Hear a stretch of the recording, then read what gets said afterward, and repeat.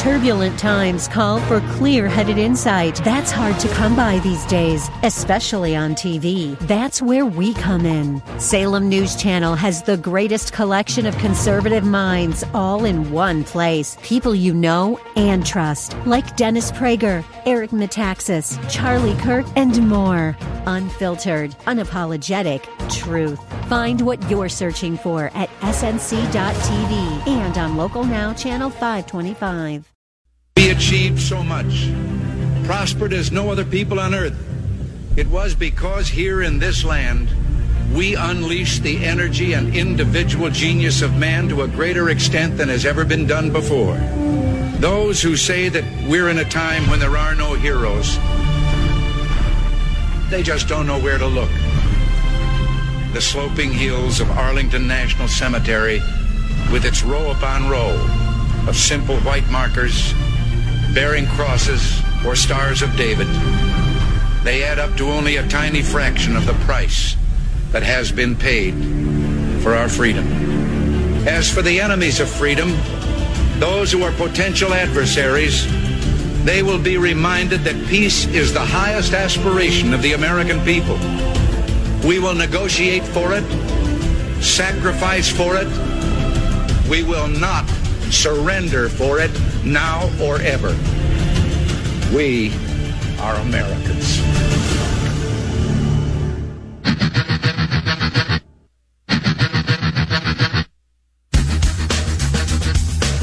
Welcome to Always Right Radio with Bob Frantz on AM 1420. The Answer. Alrighty then, good morning.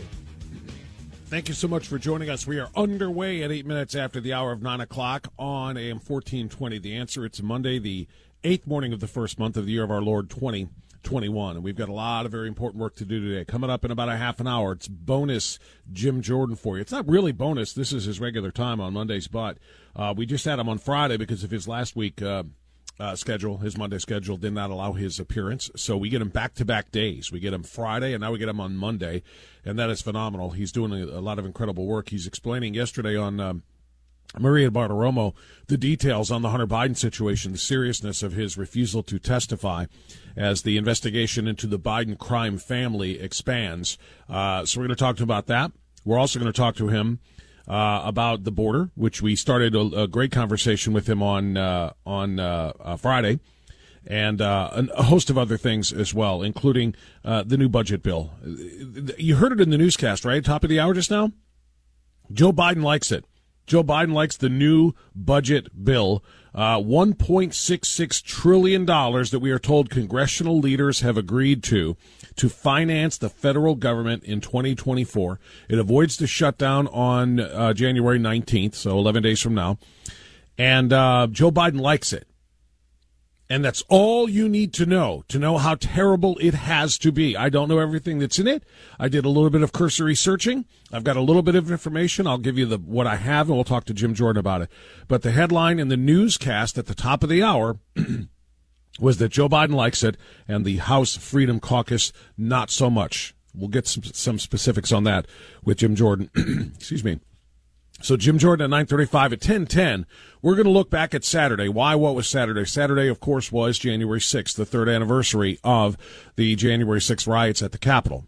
That indeed were riotous, no question about it. They were nothing more. Do not call them an insurrection. I know this is what they do, but this is not the reality of it. Joe Biden did his level best to paint it as an insurrection, to attack Donald Trump, to use the occasion to campaign for his reelection. I'm not surprised by that, of course.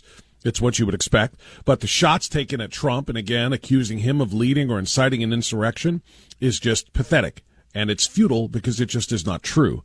And the reality is what it is. And we're going to be talking about that with Tom Zawistowski, president of the We the People Convention, at 10:10 rather. Tom Z did a special podcast, a We the People Convention podcast on Saturday on the anniversary of the January 6th attack. And he's got a lot to say. By the way, I'm going to have to also, sadly, bring this up with Tom Z, and I may even talk about it before then. And when I say sadly, I mean because of the horrific nature of this. We know how they have continued to hold J6 prisoners hostage in D.C. gulags. Did you know that they're not done hunting for more people to prosecute?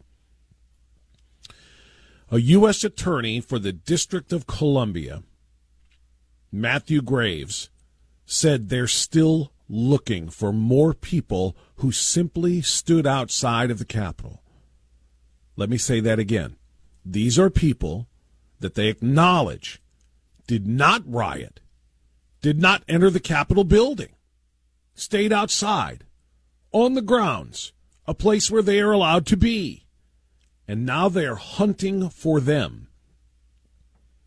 During a press conference, Graves, again, the U.S. Attorney for the District of Columbia, hinted that Americans who did not even go inside the Capitol building on January 6th could still lead to thousands of arrests. He has already charged, the D.C. District Attorney, more than 1,400 Americans with crimes, and I'll use that term very loosely and in air quotes, relating to the protests on January 6th. He has also handed down more than 900 convictions, almost all of them having prison sentences. Graves admitted that a significant portion of the 2020 George Floyd rioters were not charged at all, despite causing destruction on a wide scale, setting cities on fire, killing or injuring scores of police officers, doing $2 billion worth of damages. No one's hunting for them. No one cares. But they have to make a point. They have to make an example out of those who would dare go to the Capitol on January 6, 2021 and challenge the very questionable, and that's putting it mildly, election results. So Graves says prosecutors are looking to target Americans who went there but did not go in. That means they simply stood there exercising their First Amendment right to assembly. You do realize that's in the First Amendment, right? You have the right to assemble, and they assembled outside the Capitol. Did some of them go inside the Capitol? Yes. Did some of them smash and plow through people to get inside the Capitol? Yes. Should those people be dealt with appropriately? Yes. Are they being dealt with appropriately or too harshly? Answer, very much too harshly. But should those who said, man, I'm not going in there, I just came here to peacefully and patriotically make my voice heard the way President Trump advised us to do, and that's all I'm doing. I'm going to peacefully and patriotically make my voice heard. Now the D.C. U.S. Attorney there, Matthew Graves, says, we're coming for you anyway for peaceful, patriotic assembly and petitioning the government for a redress of grievances. That is exactly what this is. So anyway, Tom Z and I are going to have a whale of a time talking about that at 10:10, I should say. Then at 10:35, we're going to talk with Jay McDonald, Vice President of the National FOP, former President of the Ohio FOP, job currently held by Gary Wolski. But Jay, Mac, and I are going to be talking about the numbers they're in now. This is the tough part about early January. We find out how really bad the last year was on any host of or number of things. In this particular one, a record number of police officers were shot in 2023. This should be a surprise to no one. After the defunding of police, after the calls to dismantle police, massive under-recruiting in police departments in big cities across the country. You got single-man cars instead of partner cars. You've got a very emboldened population in the criminal world, willing to take shots at cops because they know cops are scared to death to do anything in terms of aggressive policing, because they're all going to get arrested, or they're going to be fined, or they're going to be put in prison, or they're going to be fired, or whatever the case might be. We all know the reasons, but it's manifesting itself in higher crime rates, particularly violent crime in America's cities, and it is manifesting itself in cops being shot. As a matter of fact, let me see if I have the number here. According to the report from the National FOP, in 2023, 378 officers were shot, a 60% increase since the FOP began tracking data back in 2018.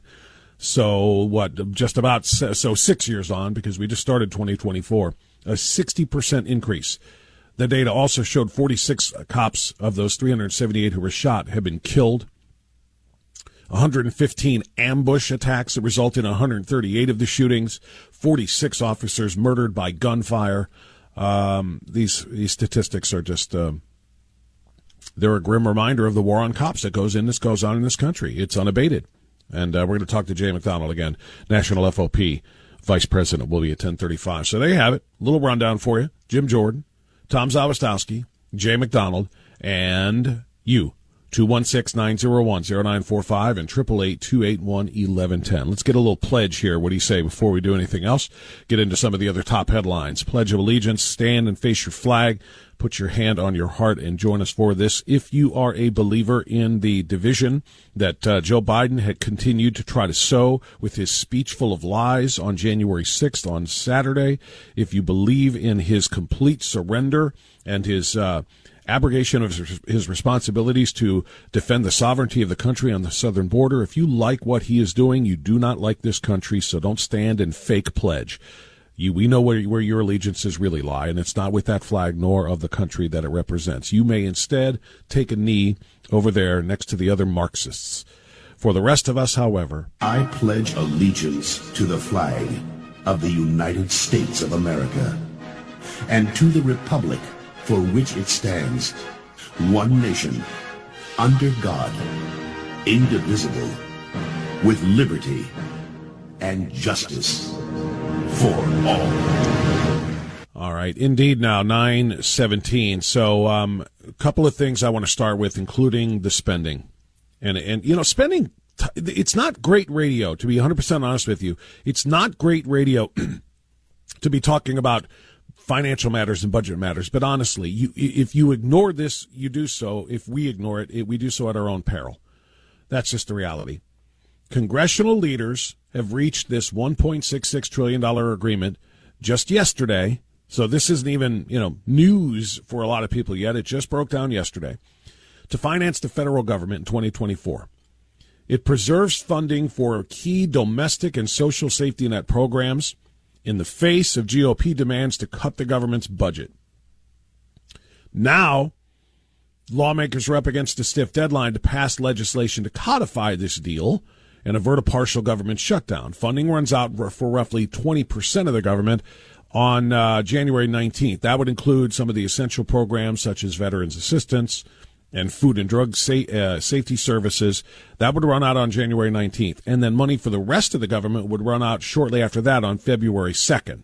So this deal would, of course, keep the government running and avoid those shutdowns. Now, let me say, first and foremost, I don't want the government to shut down. I don't want our veterans to lose any of the care that they deserve. I don't want anybody to lose anything that is important and that is legal and that is justified. I don't want any of that happening, obviously, right? I think we can all agree on that. That's just reasonable. However, what Chip Roy said last week spoke very, very loudly to me and accurately. And he's right. If the choice comes down to funding the government so that all of those programs stay in place and surrendering its sovereignty by not funding and more specifically changing policy on our southern border to stop the pace of 12 million illegal immigrants coming into this country and turning this nation into, well, a non-nation. You cannot be a nation without borders. That's just reality. You can't. If it's just come and go as you please, which it is right now under the Biden administration, and the numbers are staggering. If you don't have borders, you don't have a country. And to me, why would you fund the government of a country that literally doesn't exist? It's become a globalist, landing spot for everybody in the world that just wants to come and say, I'm claiming asylum. What are you being persecuted by? I don't know. Whatever's on your list. That's me. Let me go. And they're saying, okay, go. It cannot survive. I want the government to run, but if it means losing the country to run the government, then I say swallow hard, take the bitter medicine, and shut it down. Shut it down until the border is shut down. Chip Roy essentially said either shut the border down or shut the country down, one or the other. And that will maybe spur the Biden administration into some action when it comes to policy change. Again, it's not just about the spending when it comes to the border. You can hire 200 million Border Patrol agents if the task they are given is process illegals to get them into the country faster. What the hell good have you done? You can hire 200 million border agents and tell them play the role of Walmart greeter. When they come to the border, step to the side and say, welcome in, and tell them to go on in, and we'll see you in a few years for an asylum hearing. You will never see those people again. If that's the policy, then there is no policy. There is no country. And like I said, Chip Roy's right. Shut the whole thing down. Now back to this spending bill. The House and the Senate are set to return from their holiday break this week ahead of the two-tiered government funding deadline. The first batch, again, of the funding expires on the 19th, the rest on February 2nd. Speaker Mike Johnson, the new speaker who was supposed to bring some fiscal sanity back to things whenever Matt Gaetz led the uprising that booted Kevin McCarthy from the speakership. And again, I hold no love for Kevin McCarthy, but I did say that there isn't going to be much that changes no matter who the speaker is. Do we really want to go through the intra-party drama in the Republican Party, this civil war, if you will, to do this? And I don't know if it was worth it. Mike Johnson is doing some decent things. Mike Johnson has not followed through on his pledge to release all of the J6 videos, all of them, which is what he said he was going to do. And number two, again, he's not acting like the fiscal conservative, any more of a fiscal conservative than Kevin McCarthy was. The speaker has, quote, touted, end quote, the Senate's spending plans. That's right. I'm sorry, let me reread that. The speaker has touted that the spending deal results in an overall $30 billion reduction from the Senate spending plans. Excuse me. But nonetheless, we are talking about a $1.66 trillion agreement that Joe Biden is very, very happy with. That means the Democrats are getting way too much of our tax money to spend on their pet projects and on a host of things that we are probably going to regret later on. And Johnson said that his, the agreement that his side of the aisle has agreed to will include an additional $10 billion in cuts to the IRS mandatory funding. Okay, again, that's not an insignificant thing. That's an important thing, but it's $10 billion out of a $1.66 trillion agreement.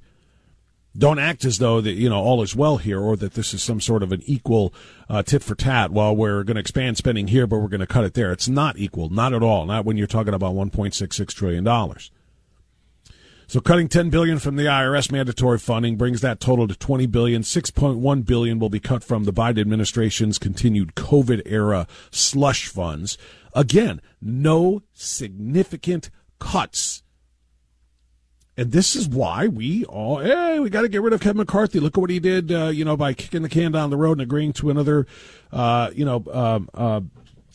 pause, if you will, on getting to an extension, on getting to a full and complete budget for 2024. And now here is the budget, and Joe Biden is smiling ear to ear, and that means it is a disaster. So that's something, again, we're going to be talking about with Jim Jordan in a few, along with a couple of other things with respect to the Republic, our democracy and the Republic.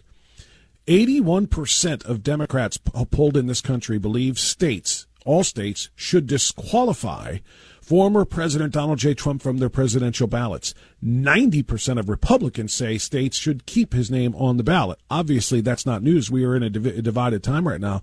But the truth of the matter is, we're a week and a day away from the Iowa caucuses. Primaries are here. They're here. And if the battles are still going on, and they are in states as to whether or not Donald Trump should be on the ballot, democracy is at stake. The left is always screaming about the threat of democracy. Joe Biden gave a speech on Saturday in which he called Donald Trump a threat to democracy, called Republicans and MAGA Republicans a threat to democracy, even as this news is breaking that his party is trying to end democracy by refusing the name or to allow the name of the chief political opponent, the leading person in the polls, to take his job from him, stopping his name from being on the ballot. That is a direct attack on democracy. 44%, by the way, of those polled said states should remove Trump's name from the ballot overall. 44% believe states should remove Trump's name from the ballot. That's factoring in the 81% of Democrats saying he should be disqualified, 90% of the Republicans saying he should not. Balances out to 44% overall say he should be. So it's nearly half. That's troubling. If half of the voting public thinks Donald Trump's name should not be allowed on the ballot, we have a major problem. And you know when that major problem will manifest itself? In the general election. If nearly half of the voting public think his name shouldn't be there, then you can count on the fact that nearly half is not going to vote for him if it is there. That could be a huge issue in the general election. Trump's appearance on the ballot is facing lawsuits in at least now 13 states, Texas, Nevada, Wisconsin among them. You already know about Colorado and Maine. So the question becomes is how viable will he be if indeed he does get his name on all of those ballots? But 44% say they don't think he should be there. All of those are topics for discussion we're going to have with Jim Jordan, we're going to have with a couple of other guests, and we're going to have with you at 216-9. Okay, it's 9:34. Good morning. Appreciate you being with us on AM 1420, The Answer. We're going to be talking to Jim Jordan in just a moment or two. As soon as we make that connection, I will let you know. But I'm looking at a couple of the comments.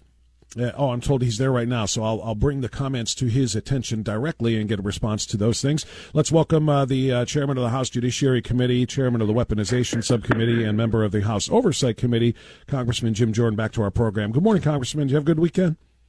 I did. I hope you did as well, Bob. I did. Thank you so much. I appreciate that.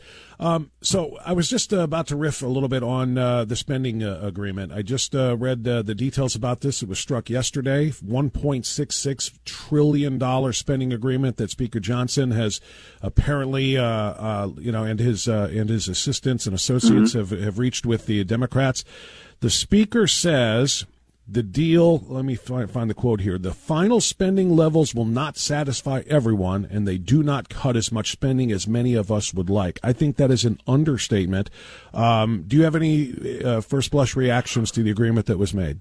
Well, I mean, look, we got $34 trillion debt, so we do got to get a handle on the spending. Everyone understands that. Well, everyone except Democrats understand that, and the Biden administration doesn't understand it either. But what I'm more concerned about is the policies we're going to get in there, because based on so I'm concerned, yes, with what came out yesterday, but also the statements that came from Leader Schumer and Leader Jeffries. They said they're not going to be any, quote, they use the term poison pill policy. Well, their poison pill policy is good policy that we want in there. For example, when we worked on the bill with the Appropriation Committee Republicans on for the Justice Department, we had things in there like no money can be used to censor American speech. No money can be used to set up the disinformation governance. We were putting those kind of good policy writers. If they're saying no to those, then I'm going to have a problem as well with not just the spending issue, but with the policy, because this is where you can get some good policy and the things that the American people want, people in the 4th District want. So that's probably my bigger concern. And if that's the case, then I think you're going to see a lot of Republicans who have some problems with the spending package that gets put together here later this month. Well, here's one line from that joint statement by Schumer and Jeffries that you just talked about. They said that the framework would continue protecting, quote, key domestic priorities like veterans benefits, health care, and nutrition assistance from the draconian cuts sought by right-wing extremists, end quote. What draconian cuts were you and the other Republicans looking for as they? Yeah. No, we probably. I don't know that any draconian cuts we were looking at. We were looking at reforms. We're always looking at reforms, particularly when it comes to the nutrition program, is the food stamp program, the SNAP program. We're always looking for reforms there. Work requirements, which vast majority of Americans agree with. So I don't know what exactly they're talking about there. But the biggest policy concern, of course, is policies that impact immigration and the border situation. And if they're saying no to that, not only in this bill, but also in talking about the, quote, supplemental bill, that's a concern as well. Congressman, the Freedom Caucus that you co-founded wrote, it's worse than we thought. Don't believe the spin. Once you break through typical Washington math, the true total programmatic spending level is $1.658 trillion, not $1.59 trillion rather. This is a total failure. Now, that's the Freedom Caucus that you co-founded. Yep. So I mean, are they going too hard on this? And do you think this has any chance of passing, given those statements and the number of Freedom Caucus members that there are? Well, it's certainly not going to pass with just Republicans. I mean, it'll take a bipartisan type of thing to get it passed. But again, we're only set at the number, so we don't like the number. I agree with the Freedom Caucus. We don't like the number because it doesn't sound like it's consistent with the debt ceiling agreement put together in the spring. But remember what that debt ceiling agreement said. The debt ceiling agreement said we're going to spend at this level. Looks like this is higher than that.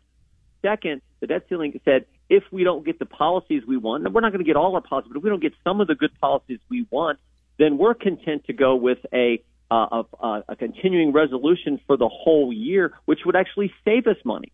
So it's either like, hey, we'll go with the number set in the debt ceiling agreement plus good policy, or we're content to go with the current funding level, which is actually less.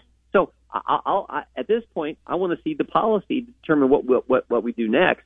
But if it's an increase in spending and we're not getting the policy, then that's bad on both fronts, and that is my fear is where this thing is going to go.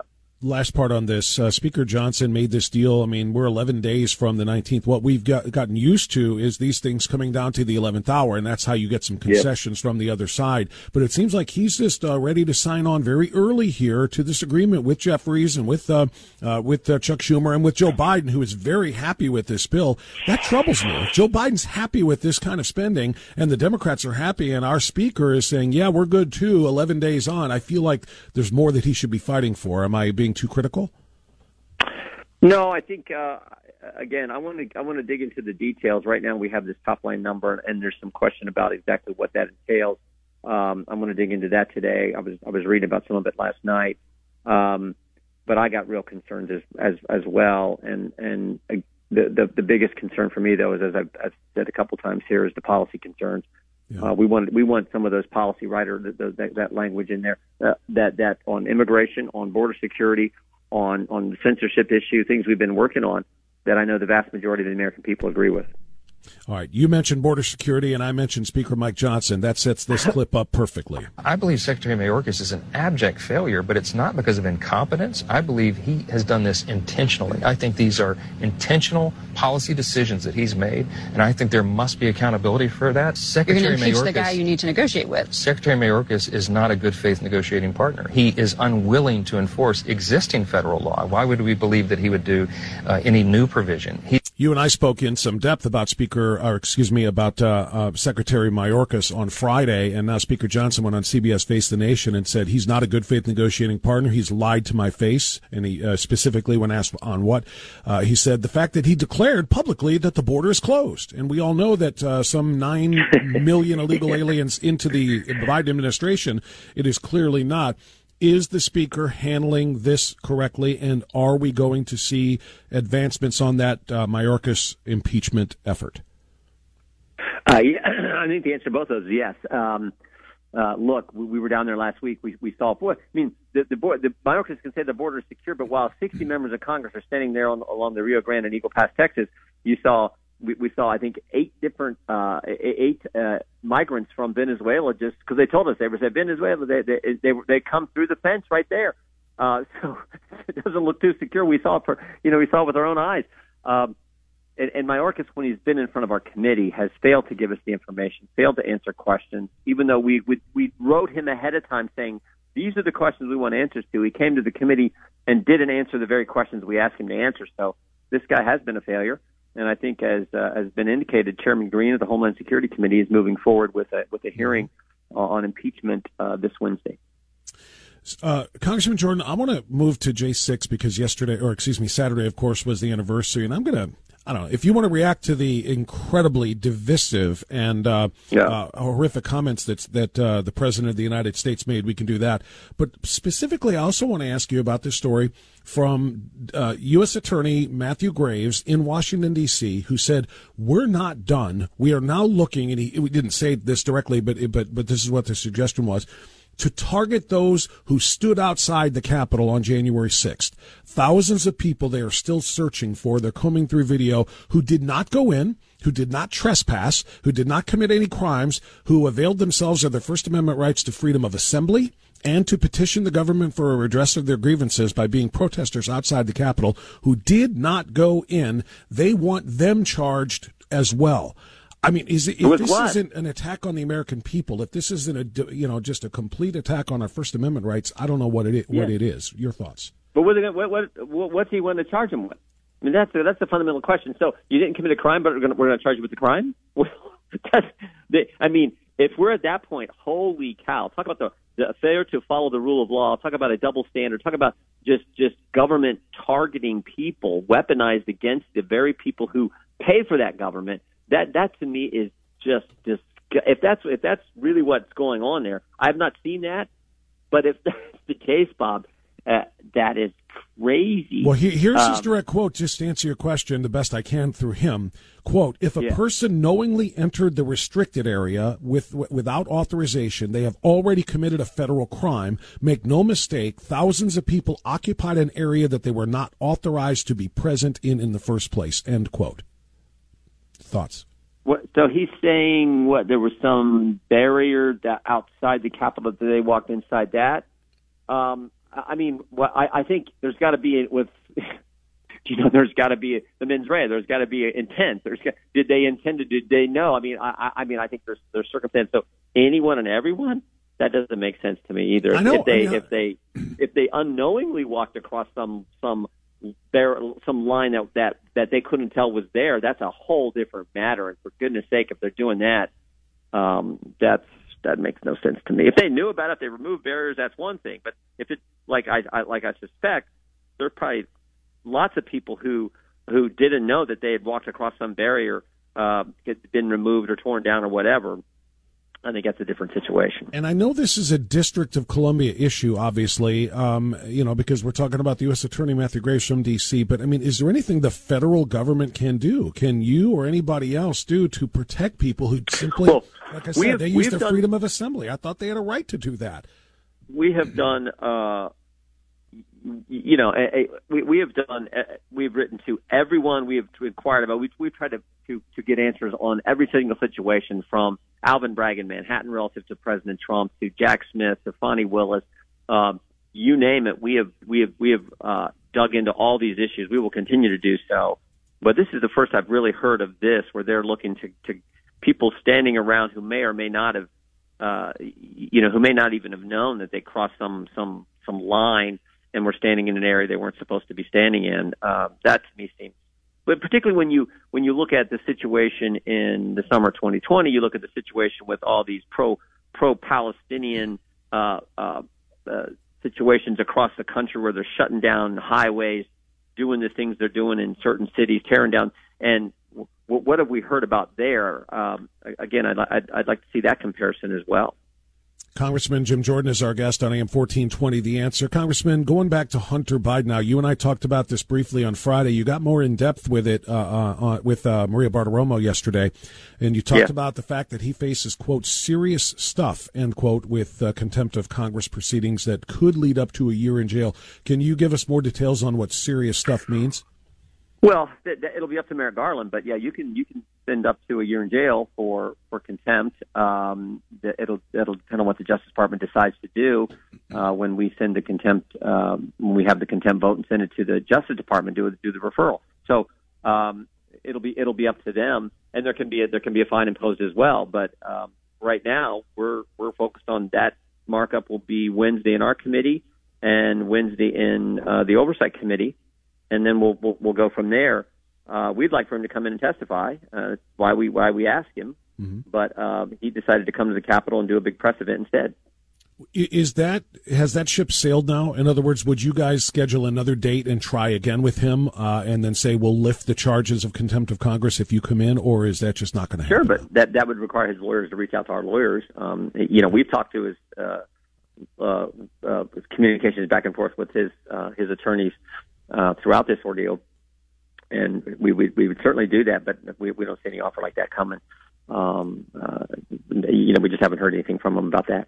Okay, because I'm with you. I really want the testimony. I want him to get in there and be deposed, and I want to learn everything that we need to know about the Biden crime family. It's better to me to have that than to actually just throw him in jail. That wouldn't displease me, but nonetheless, we need to get to the bottom of things. Last question for you. This one isn't involving federal government. You don't control anything that happens at the state level, but I want your opinion because you are such a prominent conservative voice in the state of Ohio. Governor DeWine vetoed what the bill that passed overwhelmingly at the end of December called the SAFE Act, Saving Adolescents from Experimentation. As you know, that also encompasses the Save Women's Sports Act, and you are, of course, such a huge sports person as well. Governor DeWine vetoed that despite the overwhelming passage. Then, just at the end of last week, on Friday, he issued an executive order that would indeed ban transgender surgeries for minors in the state of Ohio, very similar to the legislation that he just vetoed. Do you have any opinions or thoughts on what Mike DeWine is doing with respect to saving kids from this sort of barbaric thing when they certainly are too young and unprepared to make decisions like that? I don't know what the governor's doing. It sounds like he's trying to have it both ways, which doesn't make any sense to me. I think they should override his veto, with or without the executive order. So I hope that the General Assembly moves ahead to do that. I think they're going to, which I think is the right move, because we appreciate the governor's executive order, but that's not all. That there's other things in the bill that are really important. Vast majority of Ohioans, vast majority of Americans know that boys shouldn't compete against girls in sports. I mean, it's just common sense. We've talked before about. I love what Sarah Huckabee Sanders said in response to the State of the Union a year ago when she stood up and she said the divide in America today is normal versus crazy, and it is crazy to think that it's okay for boys to compete against girls in sports. I mean, come on. So just sign the bill, but he vetoed it. So now General Assembly, this is how our system works, override the governor's veto, which I hope they do, and I think they're going to. I hope as well. They're coming back early to do this on Wednesday, so hopefully it gets done immediately. Congressman Jordan, thank you for coming on. It's 2 days in a row that we've had you. I appreciate your willingness to do that. We'll talk to you soon. All right. Thanks, Bob. Take care. Thank you. All right. There's Jim Jordan on AM 1420, The Answer. I wasn't sure we were going to get another 20 minutes out of Jim Jordan after we just had him on Friday, but he was ready and raring to go, and a lot of very important stuff for him to address, obviously. So the spending, he's probably not going to vote for it as is. There's probably going to be a lot more negotiations between now and the 19th when the deadline, comes upon us. But I'll say it again. I'm very frustrated with the fact that Speaker Johnson has made this agreement without holding their feet to the fire down to the 11th hour, down until, the 18th or the 19th when the government is threatening. How do you get them to truly negotiate in good faith and to truly make some compromises and some sacrifices in their radical, wild spending by just agreeing to it 11 days early? It's, hey, look at us. Speaker Johnson, we're supposed to be so excited about because he's supposed to be so much better than Kevin McCarthy. Here's Speaker Johnson's got his arm around the shoulders of Chuck Schumer, metaphorically, and Hakeem Jeffries says, yeah, me and my buddies here, we got it all worked out 11 days early. Yep, we're good. Not everybody's happy, but you know how these things go. Let's get it done. What? No, because Chuck Schumer and Hakeem Jeffries have ear-to-ear smiles. So does Joe Biden off stage over there trying to figure out where he is, but he's got an ear-to-ear smile too. They're very happy with this deal, this $1.66 trillion 2024 budget deal. That's a problem for me. It's a huge problem for me. The fact that, at least according to early reports, remember, this all just came to a head yesterday, the agreement was announced, but the fact that it does not come attached to massive changes in border policy, it's a non-starter for me. Mind you, I said changes in border policy, not border funding levels, because it's not about the money when it comes to the border. It is about the policy, the asylum rules. That's what has to change here. The deporting of illegals as soon as they are found, that has to change. Obama deported more illegals than anybody in the last probably 30 years. More than Trump by a lot.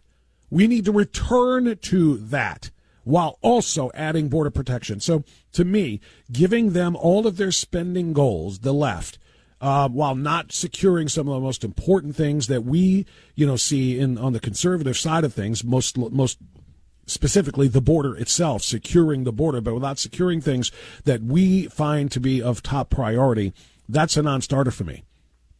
I got to tell you, I'm not loving the leadership that I'm getting from Speaker Mike Johnson. And that's not out of any sort of sense of longing for the good old days of Kevin McCarthy or John Boehner. I mean, not by a long shot. I'm not saying that. But for everybody who said, wow, we've got this real, true, hardline conservative Speaker Mike Johnson's now Mike Johnson is now the new Speaker of the House. Boy, things are going to change now. Really? Are they? He's willing to negotiate away rights to a secure border, rights to keeping fentanyl and other drugs and drug cartels and human traffickers and so forth out of the country. He's willing to sell that out to the left, in exchange for money to go to Volodymyr Zelensky in Ukraine. I've got a problem with that. I've got a problem with making this deal 11 days early. And they're just saying, yeah, well, nothing in here about the border, but we're gonna say, look at us, we're gonna keep the government open. I'm not impressed. I'm not saying he's a failure, and it's still very, very early, but I am not loving what I'm seeing so far. You and I have a rendezvous with destiny. We'll preserve for our children this, the last best hope of man on earth, or we'll sentence them to take the last step into 1,000 years of darkness.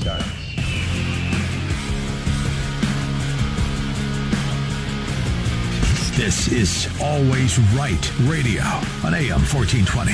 The Answer. Is your host, Bob Frantz. All right, hour number 2 is underway now, 7 minutes past 10 o'clock. Thanks for being with us on AM 1420, The Answer on this Monday. It's the 8th morning of the first month, the year of our Lord 2024. 2 days removed now from the 3rd anniversary of January 6th. You remember January 6, 2021, of course. It was a day that rivaled, if not was worse than, Pearl Harbor, worse than the Civil War, worse than 9/11. And all of those are just from the Vice President of the United States, Kamala Harris herself. From what we've been told, it was literally the worst day in American history. January 6th, a couple thousand Trump supporters and, quite frankly, American supporters, American patriots, went down to peacefully and patriotically make their voices heard at the U.S. Capitol before something spurred a whole bunch of them to charge the Capitol and break through doors and windows and lead to what was indeed a riot. It devolved into a riot. Well, on Saturday, on that 3rd anniversary, Joe Biden took a little nostalgic look back at that day of rioting, and I want you to hear what he said. One desperate act available to him: the violence of January the 6th. And since that day, more than 1,200 people have been charged for their assault on the Capitol. Nearly 900 of them have been convicted or pled guilty. Collectively, to date, they have been sentenced to more than 840 years in prison.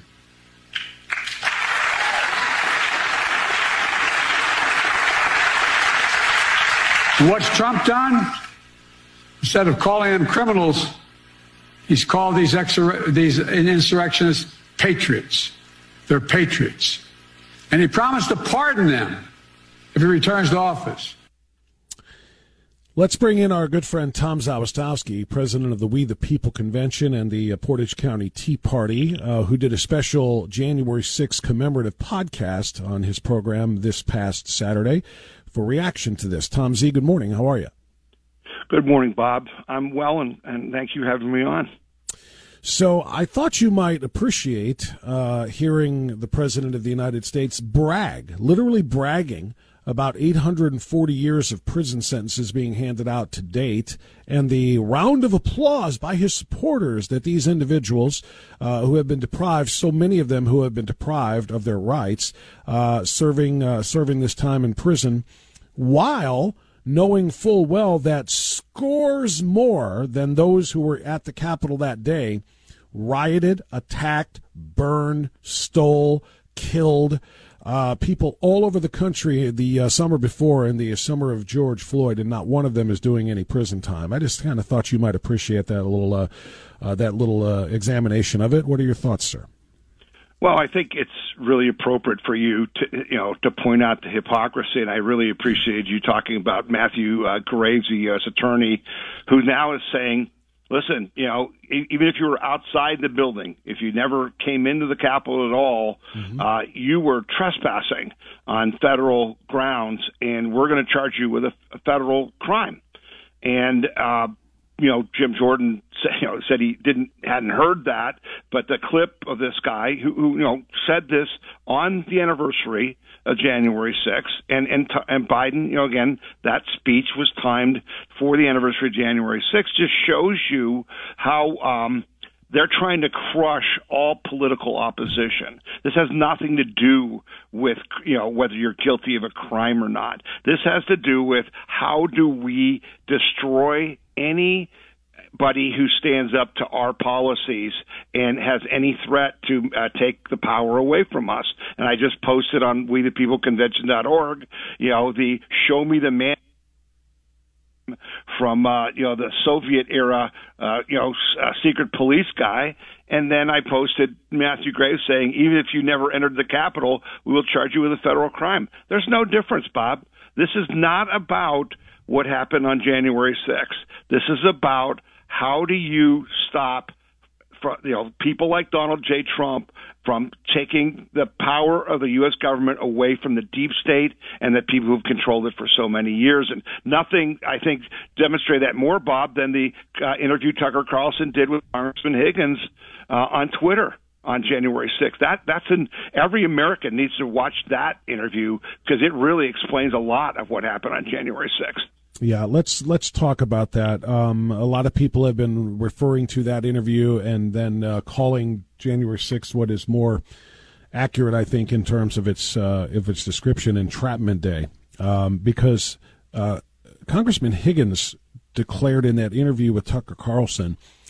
And we've known about the presence of federal agents mixed in and infiltrating the crowd of Trump supporters for some time now. Stephen Sund, the Capitol Police Chief, acknowledged what he thought was a couple of dozen. But Clay Higgins said that the conservative estimate of the number of feds who were either embedded in the crowd outside, encouraging the storming of the Capitol, or already placed inside so that they could provide access and make it look as though it was okay for people to come in because others dressed like them came in. He said that number was, conservatively speaking, 200. Tom, if first of all, what do you make of that? Second of all, if you believe that 200 federal agents were there in what was a conspiracy essentially to entrap people for many weeks ahead of time prior to the January 6th date of the certification of the electoral votes. If what he said is true, this is beyond entrapment. How do you view it, Tom? Well, I was happy, first of all, to hear him explain that they actually have the evidence, that they have not just the video, which you and I have been really pushing Congressman Jordan and Speaker Mike Johnson to release to the public, but he said something very important about release all the digital records. And he referred to, radio calls and text messages and social media messages that it was very clear that Congressman Higgins says the committee investigating this actually has that information and that there would be criminal referrals. Because, Bob, you and I, we were in touch that day. Right? You and I were engaged. I was, across the street at the Union Station doing media interviews while this happened, and you were texting me. And what's interesting is that what we thought happened on January 6th is really going to turn out to be what happened. What Congressman Higgins is saying is this was a setup from top to bottom, that this was done with intent to not just steal the election, because, again, in my opinion, the election was stolen, but January 6th was to make sure it wasn't exposed and undone. But they went one major step further, and your listeners need to understand that the effort on January 6th was to now criminalize any opposition to the deep state and their political allies, mostly in the Democratic Party, but many Republicans. And that the goal here, and that's why this Andrew Graves just comes out and says, we're coming for 1,000 more of you. We're not done. We're coming for you because Joe Biden said that the problem in America is not inflation, is not the border, is not the wars, is not energy. The problem in America is that Donald Trump and your listeners and I are a threat to democracy, and he's going to defend it. Fortunately, your show, our podcast at WeThePeopleConvention.org, all the things that Dan Bongino and Tucker Carlson and everyone else are doing is basically exposing the lie of that. And as you did a great job of saying, oh, yeah, you're the defenders of democracies, but we're going to decide who's allowed to put their name on the ballot. That's what this is about. This is the final step to single-party rule in the United States like they have in California. Yeah, that is exactly what they have in California. And yeah, that part about Graves, I mean, let's follow up on that a little bit because this is what is so astounding. Matthew Graves, the district attorney in D.C., said at a press conference last week that Americans who did not even go inside the Capitol building on January 6th could still lead to thousands of more arrests.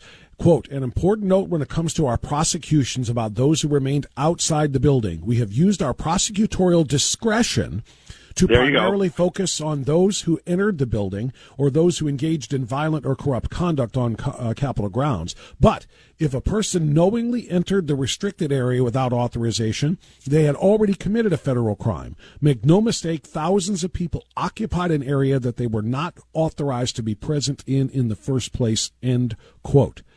So, Tom, I mean, I'm not a lawyer, but I mean, all of that sounds pretty doggone damning of people who thought they were allowed to go down there and do what people have done outside the Supreme Court, outside the Capitol, even outside the White House forever, and that is to express themselves, to make their voices heard peacefully and patriotically through the First Amendment right to freedom of assembly and freedom to petition the government for redress of grievances. Tell me how these people could have been breaking any laws. Well, see, you got to love the prosecutorial discretion, right? Which means we decide what the law says, you don't. And there's tons of video that shows that Ray Epps and other people who look like federal agents actually tore down the signs that said no trespassing. They moved the bike racks long before the vast majority of these people got to the Capitol. And Bob, you know, my group, the Porch Guy Tea Party, all the groups in Ohio, we've been to the Capitol, since 2010. I don't know how many times to protest, whether it's Obamacare or whatever. There was never any restriction. If you were there that day, you were just doing what you had done 9 or 10 times before. There was no signage. And I was watching some of the video yesterday with my wife, Nan, and what was really interesting to me, I kept listening to the video, and there were no speakers set up by the police saying, cease and desist, move back, you're in an unrestricted area. There was nothing. There was no way for you to know, but they're going to charge you with a crime based on their prosecutorial discretion. That's where you get to the show me the man and I'll show you the crime. Yeah. That's where you get to the ruling. I don't know if you're even aware of this, Bob, but last Friday, there was another court that ruled that even if I open the door, let you into the Capitol, and you just wandered through the rope lines and came back out, you can be still charged with disrupting the congressional proceedings, even though you didn't know they were going on. They just upheld that, and you could be charged with a year in prison. They just ruled that in a D.C. court on Friday. So we're in a lawless period. And what your listeners understand, and I think you understand, and I understand, and Jim Jordan understands, we are fighting for our lives to restore the rule of law in this country. We don't want to do to them what they're doing to Donald Trump and what the J6 committee is doing to Trump and to us and what this attorney is doing to us.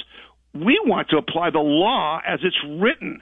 We want to bring to justice the people who are beating January 6 prisoners in their cells, who are denying them food and medical care, as I exposed, in my podcast on Saturday about the prisoner the Gateway Pundit, put out there. This is not what America is about. This is lawlessness. This is tyranny, and they have nothing to do with democracy. They are about power and dominating us, and we have to resist or we're going to be slaves. We're talking to Tom Zawistowski, who's the president of the We the People Convention and the founder of the Portage County Tea Party. I want to play another clip from Biden on Saturday, on the third anniversary of J6. For the first time in our history, insurrectionists had come to stop the peaceful transfer of power in America. First time. Smashing windows, shattering doors, attacking the police. Jill and I attended the funeral of police officers who died as a result of the events of that day. Because of Donald Trump's lies. They died because these lies brought a mob to Washington. He told the crowd to fight like hell, and all hell was unleashed. He retreated to the White House. As America was attacked from within, Donald Trump watched on TV in the private small dining room off the Oval Office. Imagine had he gone out and said, stop. Tom, I'm just going to let that sit there, and you can respond to it. Yeah, so, keep telling a lie long enough, often enough, and people will believe it. And as you and I know, what he just said is the absolute opposite of what actually happened. First of all, he didn't go to any funerals for dead police officers who were killed by the crowd because there were none. There were zero. Second of all, it's interesting that he says that, well, Donald Trump didn't call for them to stop when there's a video of Donald Trump saying, go home, leave peacefully. This is not us. We don't do that. So, again, it's propaganda, but it's coming from the President of the United States. That should concern every American. Every American. You can criticize us. I mean, I've watched the videotapes. There definitely were people on January 6th who needed to be charged. They were doing unlawful things. We're all for that because we believe in our Constitution and the rule of law. But there is no reason to lie to the American people other than to manipulate them. And that's what's going on. And thanks to people like Julie Kelly and yourself and these other, really brave people, Jim Hoff at Gateway Pundit, who are continuing to put, the actual facts of what happened out there. And I was happy, with the congressman, though, you and I are both very disappointed with Speaker Johnson with what's going on with, this funding bill and stuff. But it was interesting that he said, Higgins said at the end of his speech with the Tucker Carlson interview, he believed that Mike Johnson would release all of this information. He really believed that. And when that happens, history will know, America will know that this was a coup. This was an organized attack by the government on the people to steal an election. We knew that all along. We knew that this was the cover-up, and now it's being exposed. And thank God that there's free media. Thank goodness there's still, that Elon Musk allows Twitter, to share, this information and those type of interviews, because that's what actually happened, and we've got to fix it, and the only way to fix it is to sweep the elections, the House, the Senate, and the presidency this year. And I, like you, was glad to see Jim Jordan endorse Bernie Moreno for U.S. Senate, because defeating Sherrod Brown is a huge step towards getting the truth out about January 6th and restoring the rule of law in our form of constitutional Republican government. Last thing, Tom. I don't know how many times he said insurrectionists or insurrection in his speech on Saturday, but it was a lot. How much of that do you think is about punishing the quote-unquote insurrectionists as he sees them versus how much of that is his push? Because there's still 14 states, I want to say. There's 12 others in addition to Colorado and Maine that have already acted, and 12 others are considering banning Donald Trump from the ballot because of the 14th Amendment, Section 3, and the insurrection that they allege that he incited. How much of that do you think was directed at those individuals? See, and again, this is you're focusing right on a key point. This is all orchestrated. They know that the Supreme Court's going to throw this out. They just want to burn into your memory, into their base, that these people tried to overthrow the government of the United States, and they are insurrectionists, even though none of the people, like the Proud Boys, weren't charged with insurrection. Donald Trump's not charged with insurrection. And what people don't understand is that all of these suits, all these states that are doing this, that's being orchestrated by like two people. There's a legal group committing lawfare that has this bogus candidate who's running, I forget his name, he's on the ballot here in Ohio, who's running for president, and he's claiming that his rights are infringed because Trump's name is on the ballot. And the Democrats are funding all of this for propaganda. It's not real. Those are the people in Colorado don't want Trump's name off the ballot. This is all lawfare. This is the deep state. And that's what's hard for regular Americans to see, because it looks like, wow, all these independent people are acting the same way. There must be some truth to it. There's no truth to it. There's zero truth to it. And it's the process that's the punishment. They're not going to win any of these cases. And the truth is right there. Colorado and Maine, they said, we're throwing them off the ballot. Oh, but we'll keep on the ballot until the Supreme Court decides. He's on the ballot in Colorado. Tom It's all Zawistowski. propaganda. Tom Z, I knew you would bring the facts and the fire. That's why I invite you to come on. Terrific job. Thank you. Keep up the great work. Stay on top of things and keep me posted. We'll talk again soon.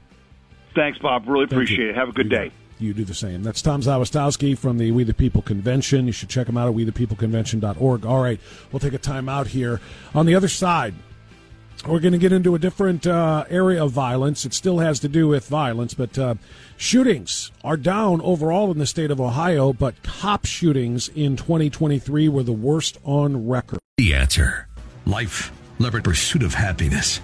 Always Right Radio with Bob Frantz on The Answer. 10:36, we do continue now. A stain on our society. That's a good way to describe from the National Fraternal Order of Police the shooting statistics of police officers. A record-breaking number of law enforcement officers were shot in the line of duty in 2023. In the past year, 378 officers were shot. That's a 60% increase since the FOP first began tracking that data back in 2018.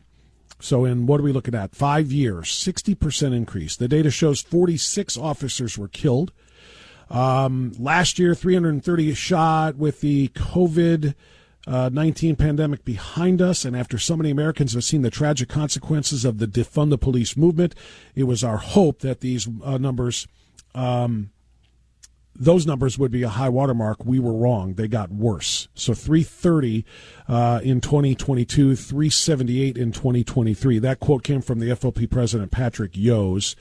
62 officers were killed in 2022. He said fatalities were down due to improvements in medical trauma science and anti-ballistic technology. The FOP also said that police were targeted in ambush-style attacks. 115 of those ambush-style attacks on law enforcement officers this year.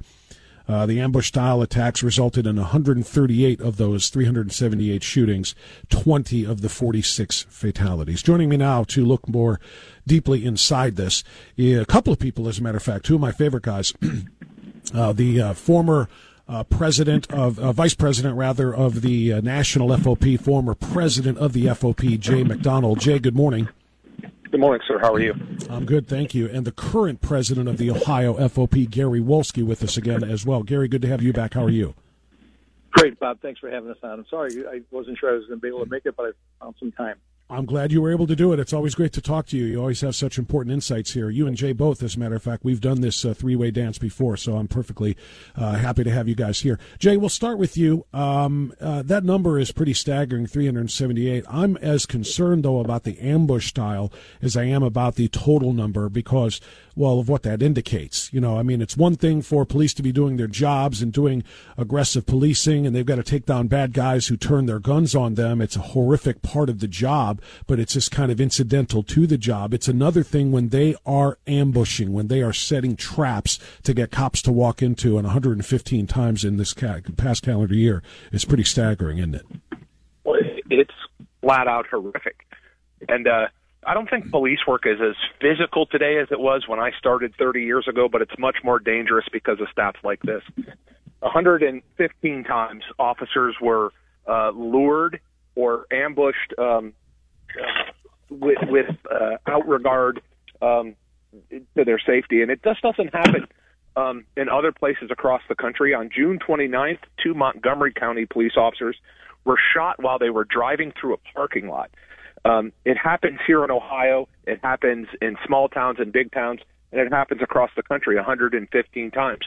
And that is why we believe that the violence directed against law enforcement officers needs to be addressed, and it needs to be addressed in Ohio and across the country federally. Gary Wolski, your thoughts? Same. It's just, and obviously I think we all saw General Yost report the other day that gun violence is down in Ohio. However, I couldn't prove that by any police officers. I mean, there's more violence. There's shootings. The communities in the area where I'm from, there's shootings every day. Cleveland Heights up in this area, you're familiar with, Bob. They've already surpassed the number of homicides they had last year, and today's the 8th. So that should tell you something. And, I saw that report too, Gary, if I may. The Attorney General cited the Center for Justice's research showing that since the permitless concealed carry law passed a year and a half ago, that in all of many of Ohio's major cities, that actual gun crime incidents were down. No, I'm sorry, hold on, not gun crime, just crime incidents. No, I was right the first time. I apologize. It says crime incidents involving a firearm before and after permitless carry.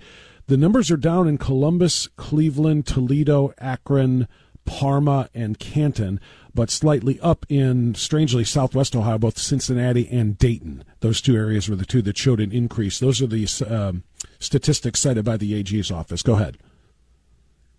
No, and the one point I was going to make, that, as Jay said, obviously it's a horrific increase.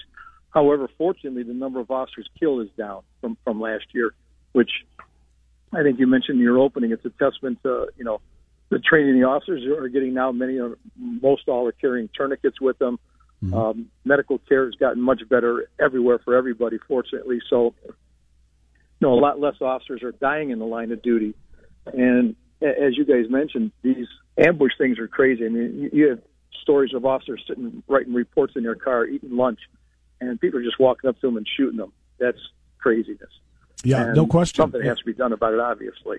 Yeah, we'll go back to Jay. Jay, the FOP national statements also said these horrifying statistics are a grim reminder of the war on cops in this country, a stain on our society. That war on cops, I mean, it didn't start necessarily in 2020 after the George Floyd death and the riots across the country. It may have started back in 2014 or so with Michael Brown, but the war on cops, some people think that that's just a slogan. It's not, is it? It's real.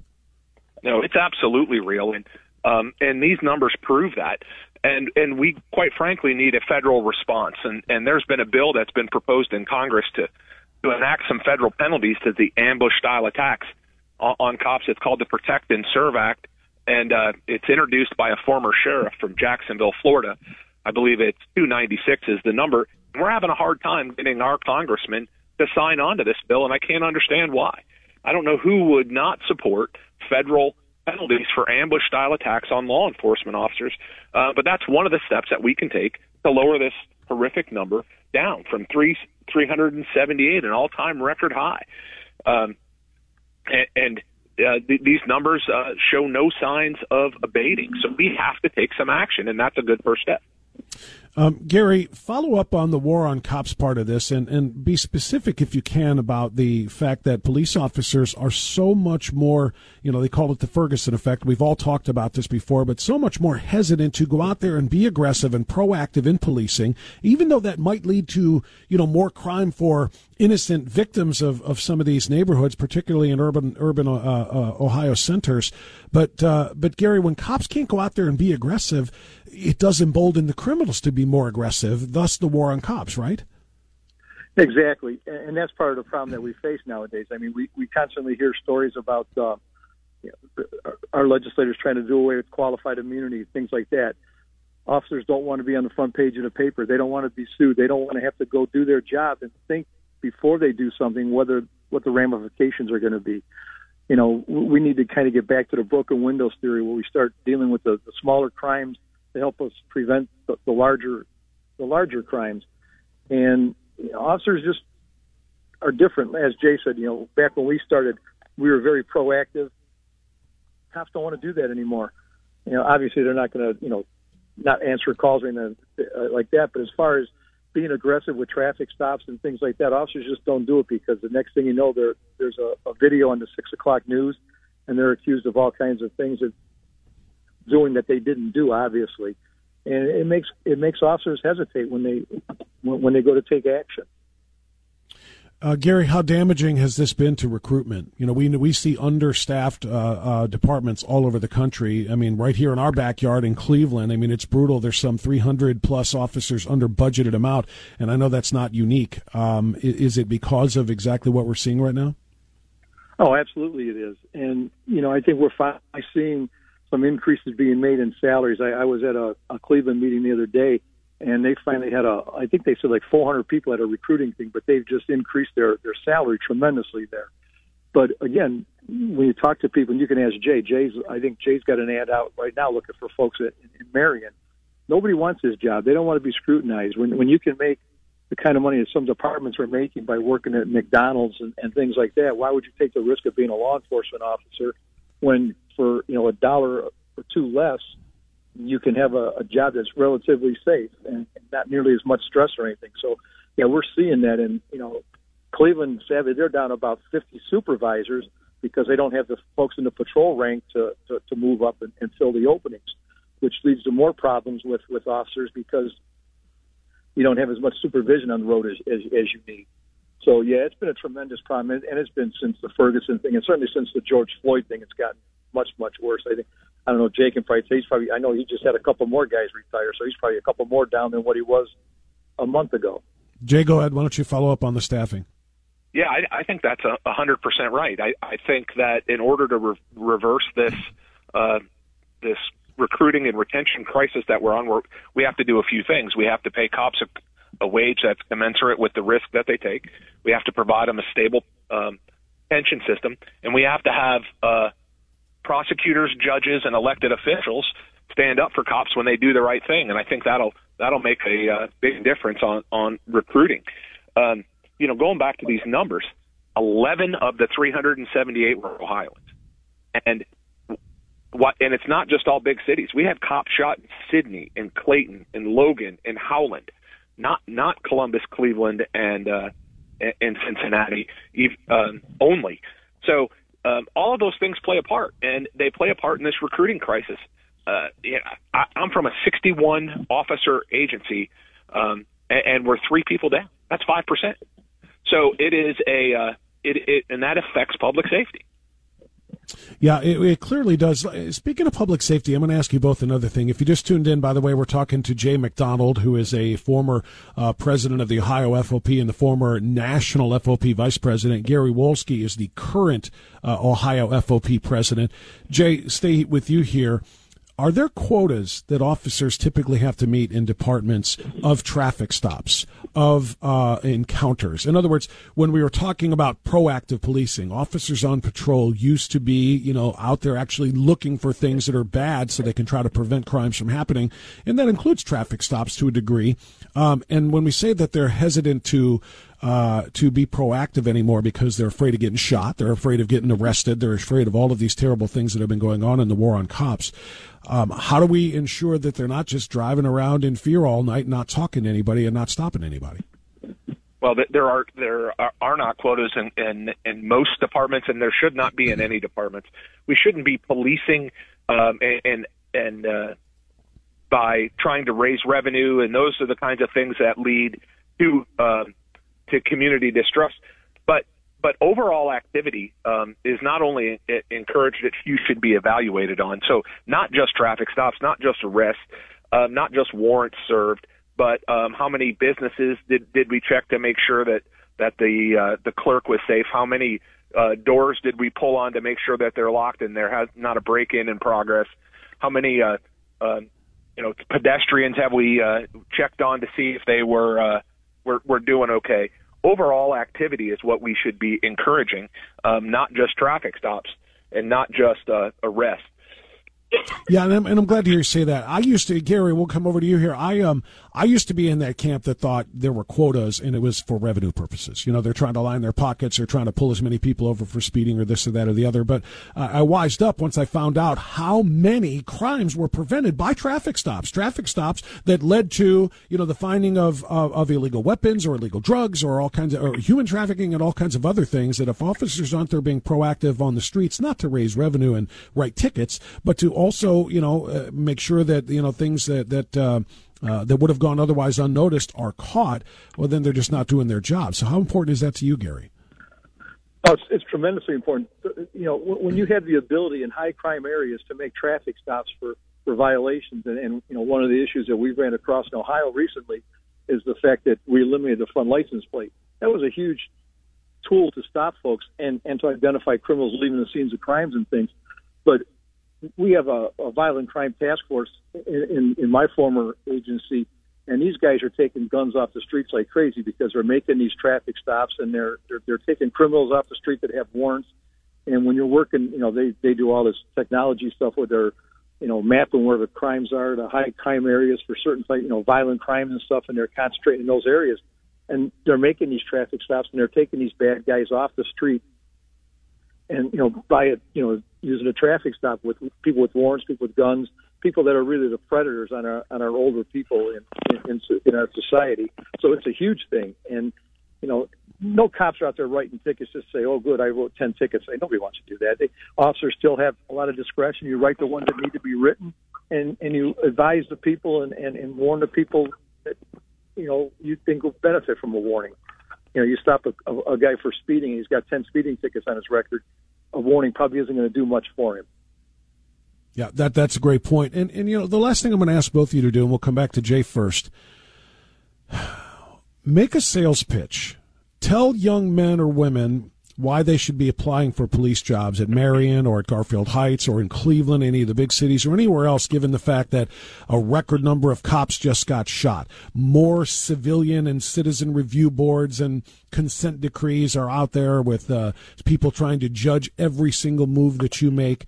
We're seeing these incredibly small classes in the academy. It used to be, 80, 90, 100 people graduating the police academy, and I think this last time there were like 8. What's the sales pitch? How do you convince people that law enforcement is still something that is worth their time and something they should investigate as a career, given all of this stuff? Well, the first thing I'd say is it's because it's a noble profession. It is probably the opportunity is not greater in any other profession to make a difference in our community. And we make those differences every single day. And there are a lot of people who want to make a difference in their community. The issue is that we have to get past the negativity from the so-called activists, the negativity from prosecutors and judges who are looking to make a political name for themselves. And we're starting to do that. It's starting to come back around. The community support is still there. Gallup has consistently rated through public surveys that the only thing that rates higher than law enforcement and public confidence is the military. And that continues to be true. So what I would have to say is pay attention to what your family and friends are saying and not what the mainstream media is saying about the community respect for law enforcement. And it is the pay is starting to come around. The community respect remains there. And even more important than all of that, it is a fantastic opportunity to make a difference. And the men and women I work with, not just in the Marion Police Department, but the men and women I work with through the Fraternal Order of Police along with President Wolski, make that difference every single day. It is noble, and you'll find no better people than the men and women of law enforcement. Gary Wolski, anything to add to that? No, there's nothing else to be said. I mean, I think, I know Jay got into law enforcement for that reason, and I did, and I think most guys and gals do for that reason. It's a chance to give back to your communities, to make the place a better place. And, it's easy to complain about things, but if you want to help fix them, you got to be part of the solution, not part of the problem. And, getting involved in law enforcement certainly is that. I mean, the pension it's a decent pension. There's some good benefits when you get out. Most cities, like Jay said, the pay's coming up commensurate where it should be.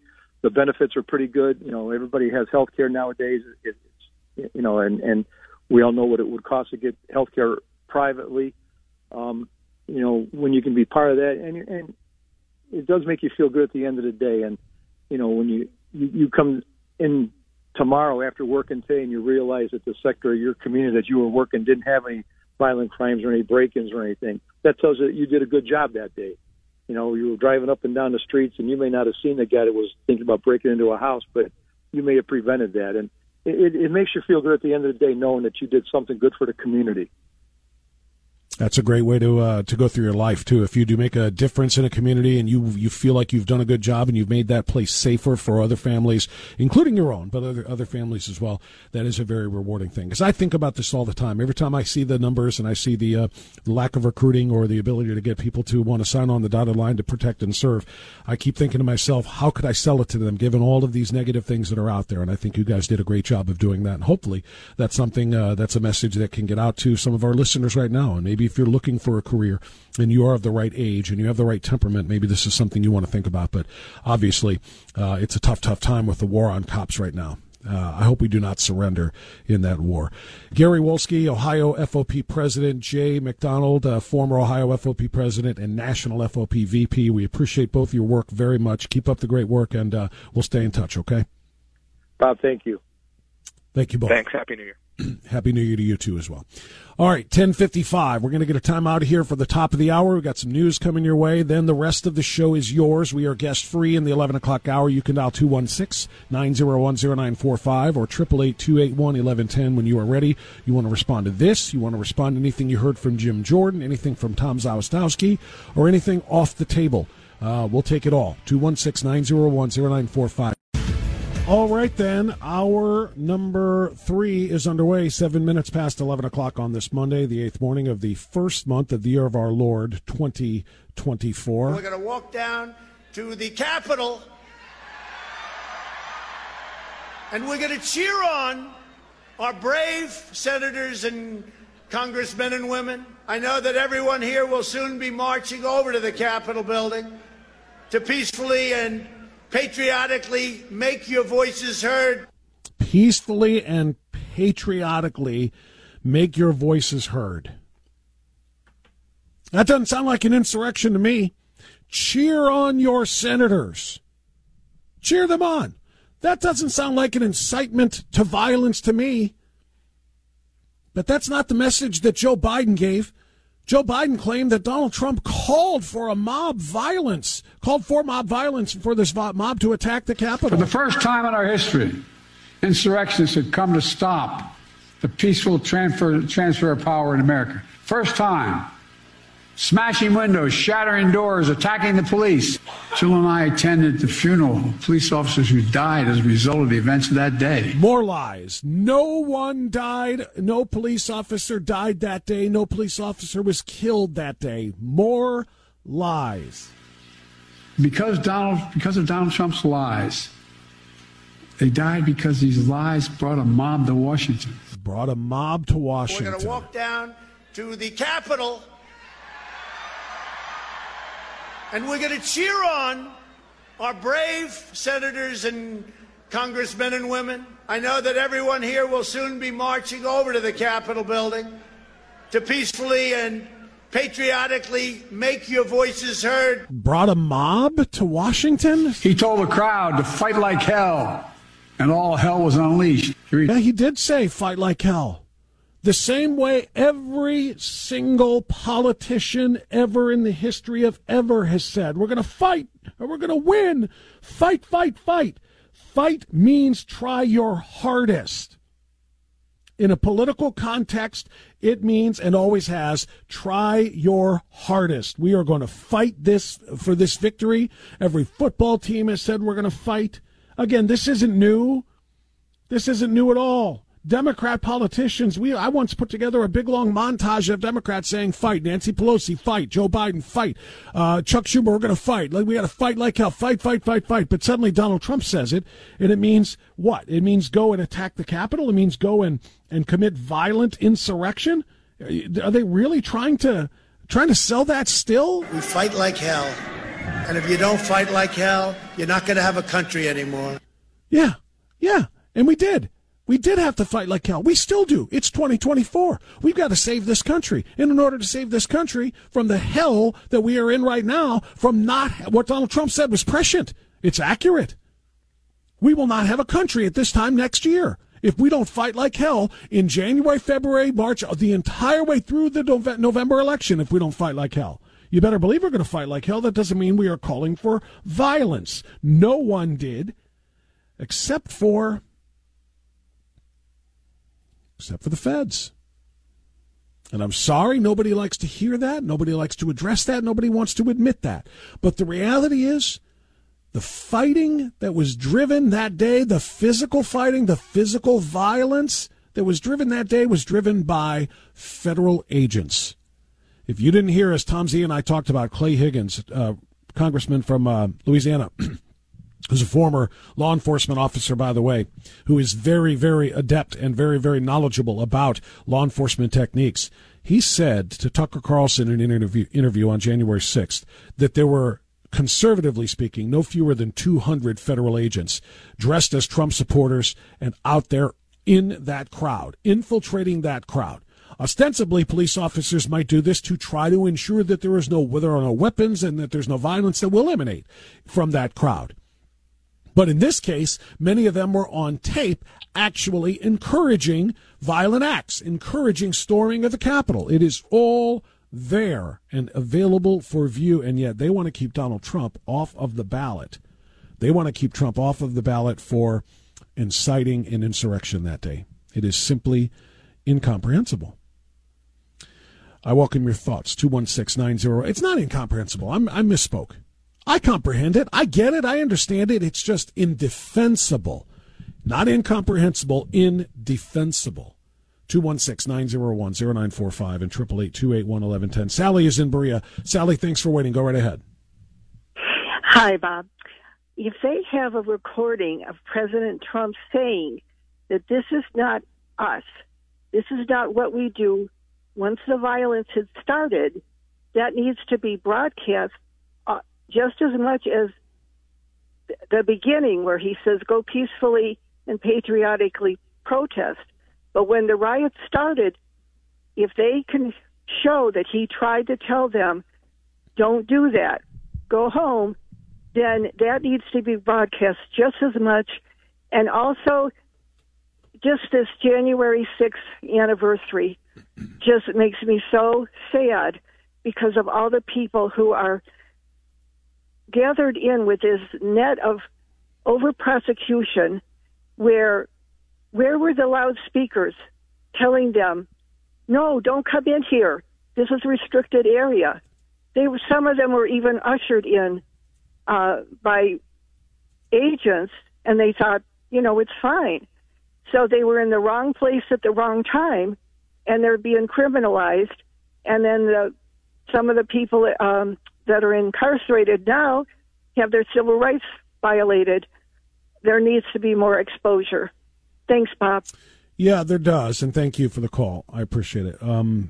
There does. Tom's right. Two things. Tom was right in what you just referred to about did they have any kind of public PA system with speakers and so on set up so that the police or the president or anybody else could be heard in the on the Capitol grounds there outside of the actual building where everything was starting to start to get a little agitated and the crowd was getting all ginned up, the anger was getting all ginned up by the feds trying to encourage everybody to go in and so forth.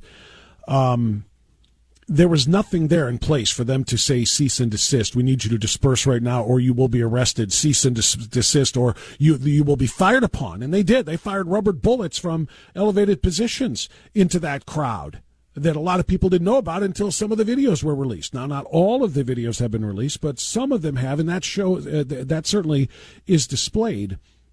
Did they do anything like that in terms of crowd control? No, they did not. That's number one. Number two, the other thing they didn't do was heed the request to put the National Guard there because Trump knew there was going to be a protest.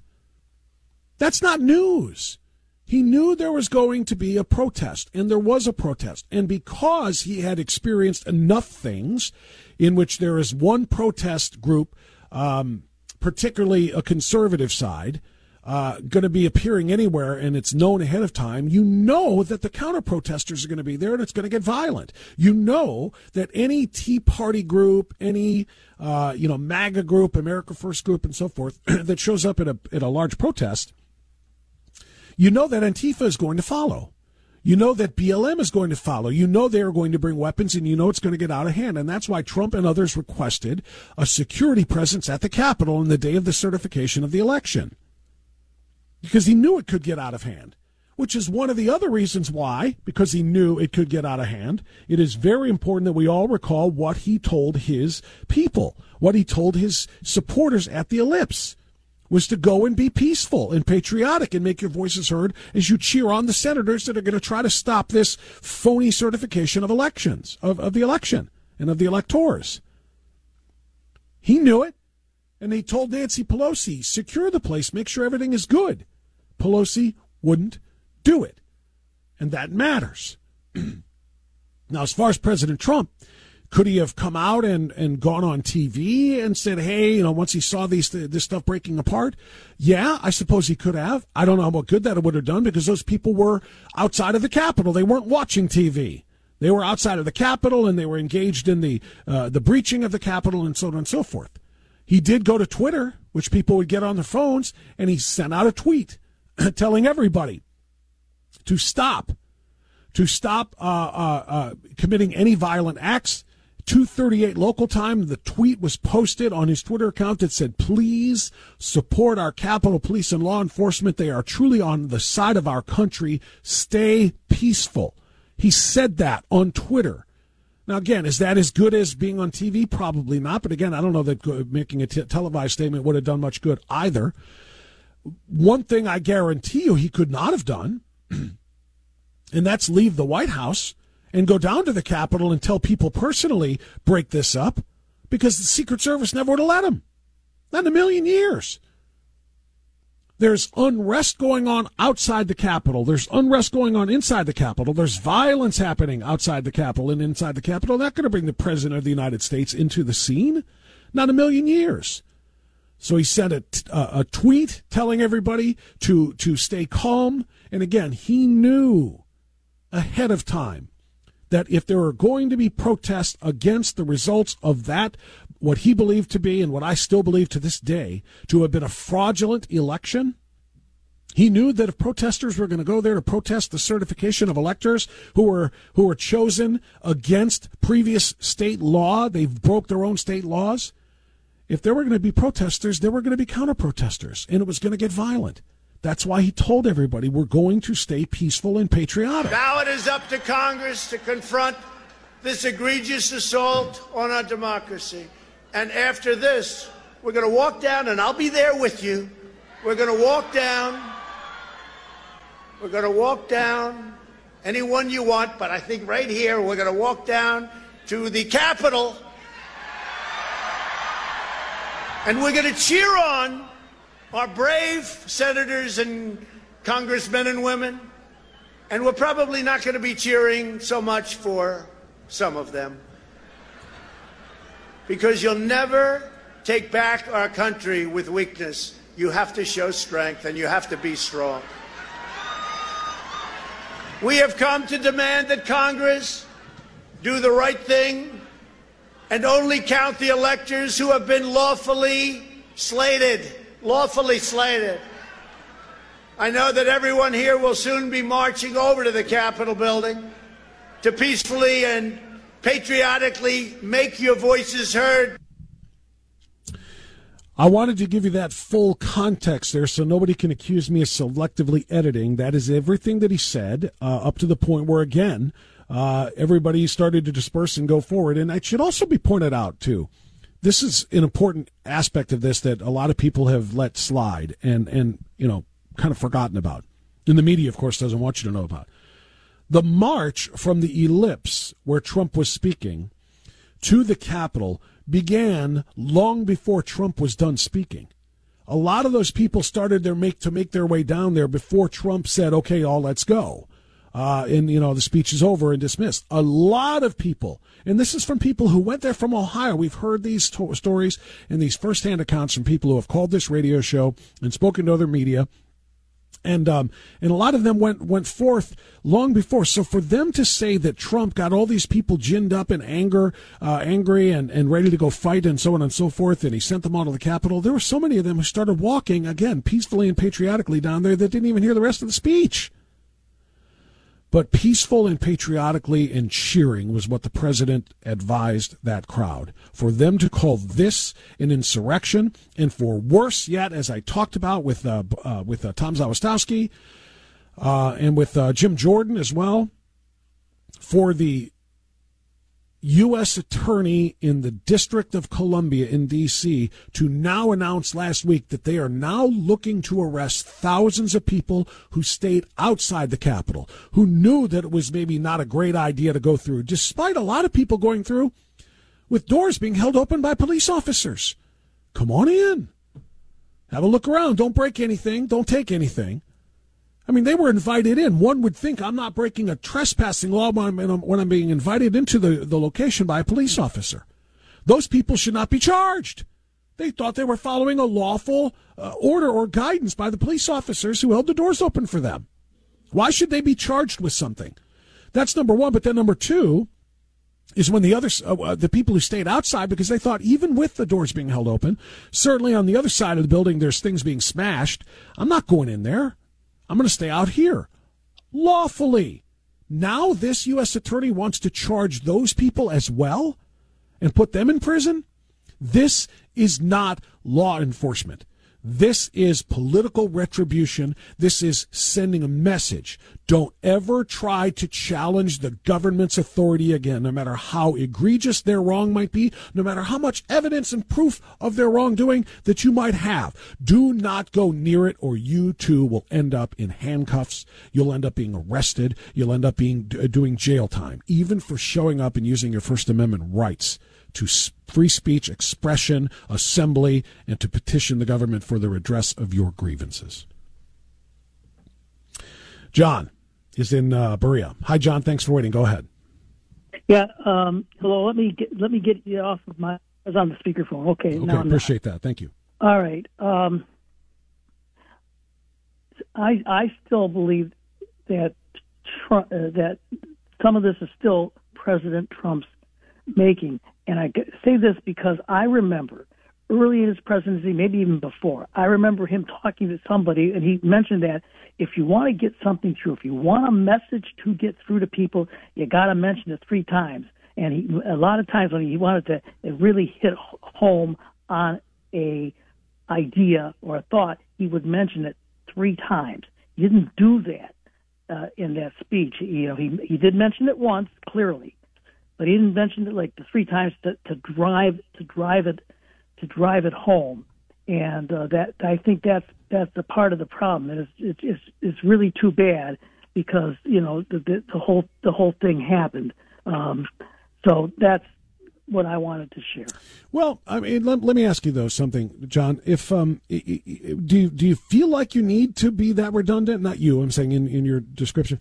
Do you feel like the president need to be that redundant and say it 3 times? Don't hurt anybody, because I don't think he ever had any thought that they would try to hurt anybody. That there might be pushback from counter protesters who were there, probably, like I said, because he had seen it happen in many other cases where Antifa and BLM and so forth show up to places where patriot groups go and have clashes. But I mean, if he said, I know you're going to go down there and peacefully and patriotically make your voices heard, I mean, did he need to treat this group of grown adults like they were kindergartners, reminding them on their way out to the playground, now remember, no pushing, no shoving, no fighting, and then say it again and again? These are adults. These are not children, right? Okay, I'm going to respectfully disagree. He's the one who said, You want to drive home a message? He goes. You mentioned it 3 times.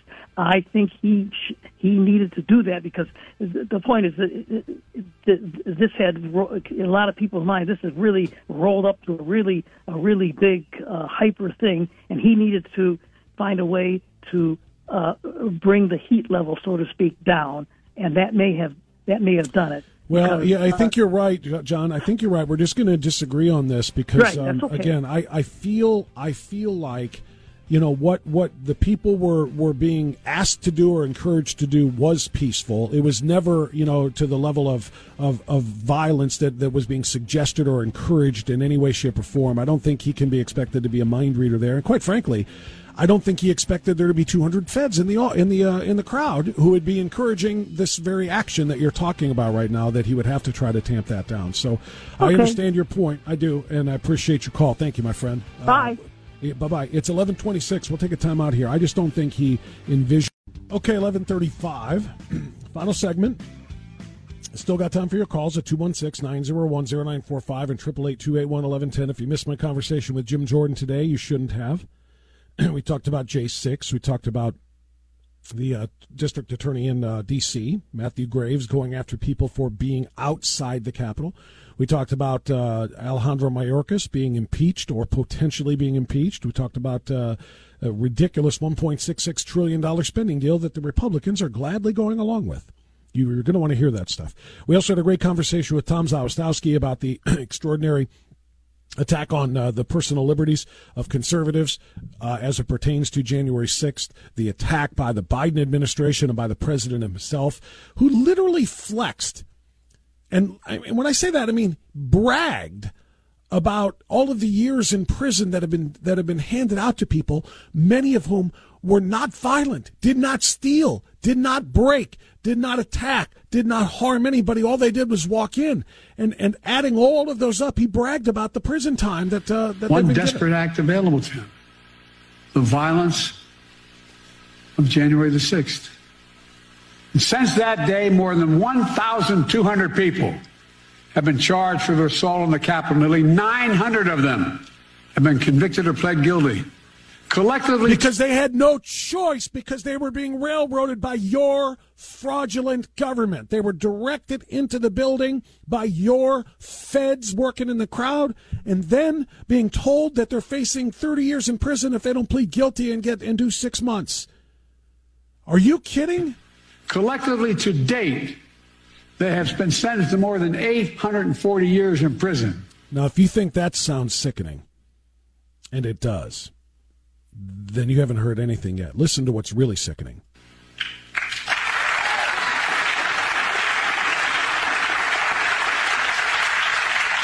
His lemmings sat there and applauded the railroading of innocent people into prison, coerced by federal agents into doing something they would have done, and then being told, and then having SWAT come to their home at 2:00 in the morning and arresting them in front of their children, breaking down doors and ransacking the place as if they were drug cartels or something. And they cheer that stuff. TJ's in Cleveland. TJ, go ahead. Yeah, hi, Bob. Bob, you said something about you think they would prepare for the anti-protest. And then that made me think, do you recall seeing any anti-protest? Maybe they didn't want any anti-protest because they wanted one side to look like the culprit, that it was a one-sided mob.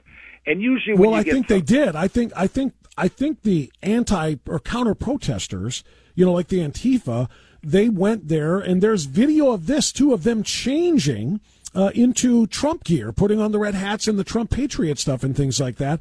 There's video and there's pictures of those things. So they came in and infiltrated. But what I meant was, in Trump's preparation for the day, when he had asked Nancy Pelosi to make sure that there was adequate security at the Capitol, it's because he knew that his people were going to protest and anticipated Antifa doing like they did at Charlottesville and other places, coming and starting a great big war. So he was saying, let's make sure everything is safe there. Now, he didn't know that they weren't going to do that they were going to instead infiltrate and along with the feds and try to encourage the rushing of the building and so on and so forth. But the point being, that's why he asked for security and was denied it by Nancy Pelosi.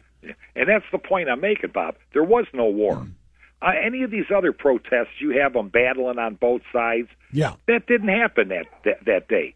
And I think that was all pre-planned by the Democratic Party and stuff, and their minions, Antifa. Don't make this look like a fighting protest among, two groups. Infiltrate people, make it look like just one side, that's it, is responsible for all this. I think the whole thing was was premeditated, by the left. That's what I think. Because, you know yourself, any other protest, you got them, you hit it on the head. They battle with each other. Antifa shows up, they get violent. There was none of that. Why? Yeah, that's a great question, TJ. It's a great observation, too. Thank you, my friend, for the call. I appreciate it. Let's go to West Park. Jim, you're on AM 1420, The Answer. Hi, Jim, go ahead. Bob, I was under the impression that at January 6th, the Capitol was not allowing visitors because of COVID. So on the 5th, they set up those ropes. This one of the other programs I was listening to, there was a reporter that got there a day early, and he was photographing what's going on around the Capitol building. And there was all these vans setting up this construction equipment, hammers and ladders. And why would they leave those out? And so I was under the impression that the Capitol was closed to visitors. And maybe I'm wrong. Maybe that's what they're going. And Pence knew about the Hammer scorecard. He knew about the coup, and he did nothing. And if you read the book, Invisible Treason in America, it points all that out. And that book was held up by the government for a year and a half. Thank you for taking my call, Bob. Yeah, thank you for making the call. As far as the Capitol being closed to visitors, I still do not believe that applies to the outer grounds. I do not believe that applies to the outer grounds. And even if it did, once again, people who showed up there outside, not inside, but outside to protest have the right to do that. And again, I would refer back to other incidents, that have happened as a comparative. When the freak out happened when Trump nominated Brett Kavanaugh to the Supreme Court, and then his confirmation hearings were held, and then his swearing in was held. They went to the Supreme Court, and they didn't just stand outside peacefully. They went up to the Supreme Court doors, and they pounded, and they banged, and they screamed, and they tried to disrupt that official proceeding. Were any of those individuals charged with trespassing? Any of them charged with trying to interrupt an official proceeding? Any of them charged for any of the things that they did? No, because it's a known fact in this country that we allow people to protest. Now, should they be pounding on the doors? No. One could say that's, vandalism. They're trying to damage the property if you wanted to be a jerk about it. But typically it's just like, no, they're out there being freaks because that's what they do. Just more recently,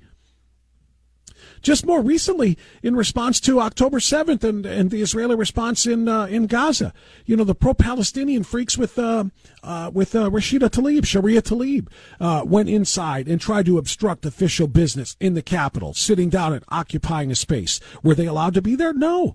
Are they being charged? No. This is selective prosecution. It is political prosecution. It is political persecution more than it is anything else. It's lawfare against the people the same way they're using lawfare against Donald Trump with the 4 bogus, ridiculous, phony indictments. That's the truth. Thank you, Jim. Don in Lakewood. Hi, Don. Go ahead. Bob, let me get away from the radio here. There was the thing about Donald Trump's tweet regarding being peaceful. Well, I checked on my homepage, which is still MSN for some reason. Well, actually, it's because I want to see what the adversary's up to. And Business Insider, front page, Trump didn't even write his tweet urging January 6th protesters to remain peaceful.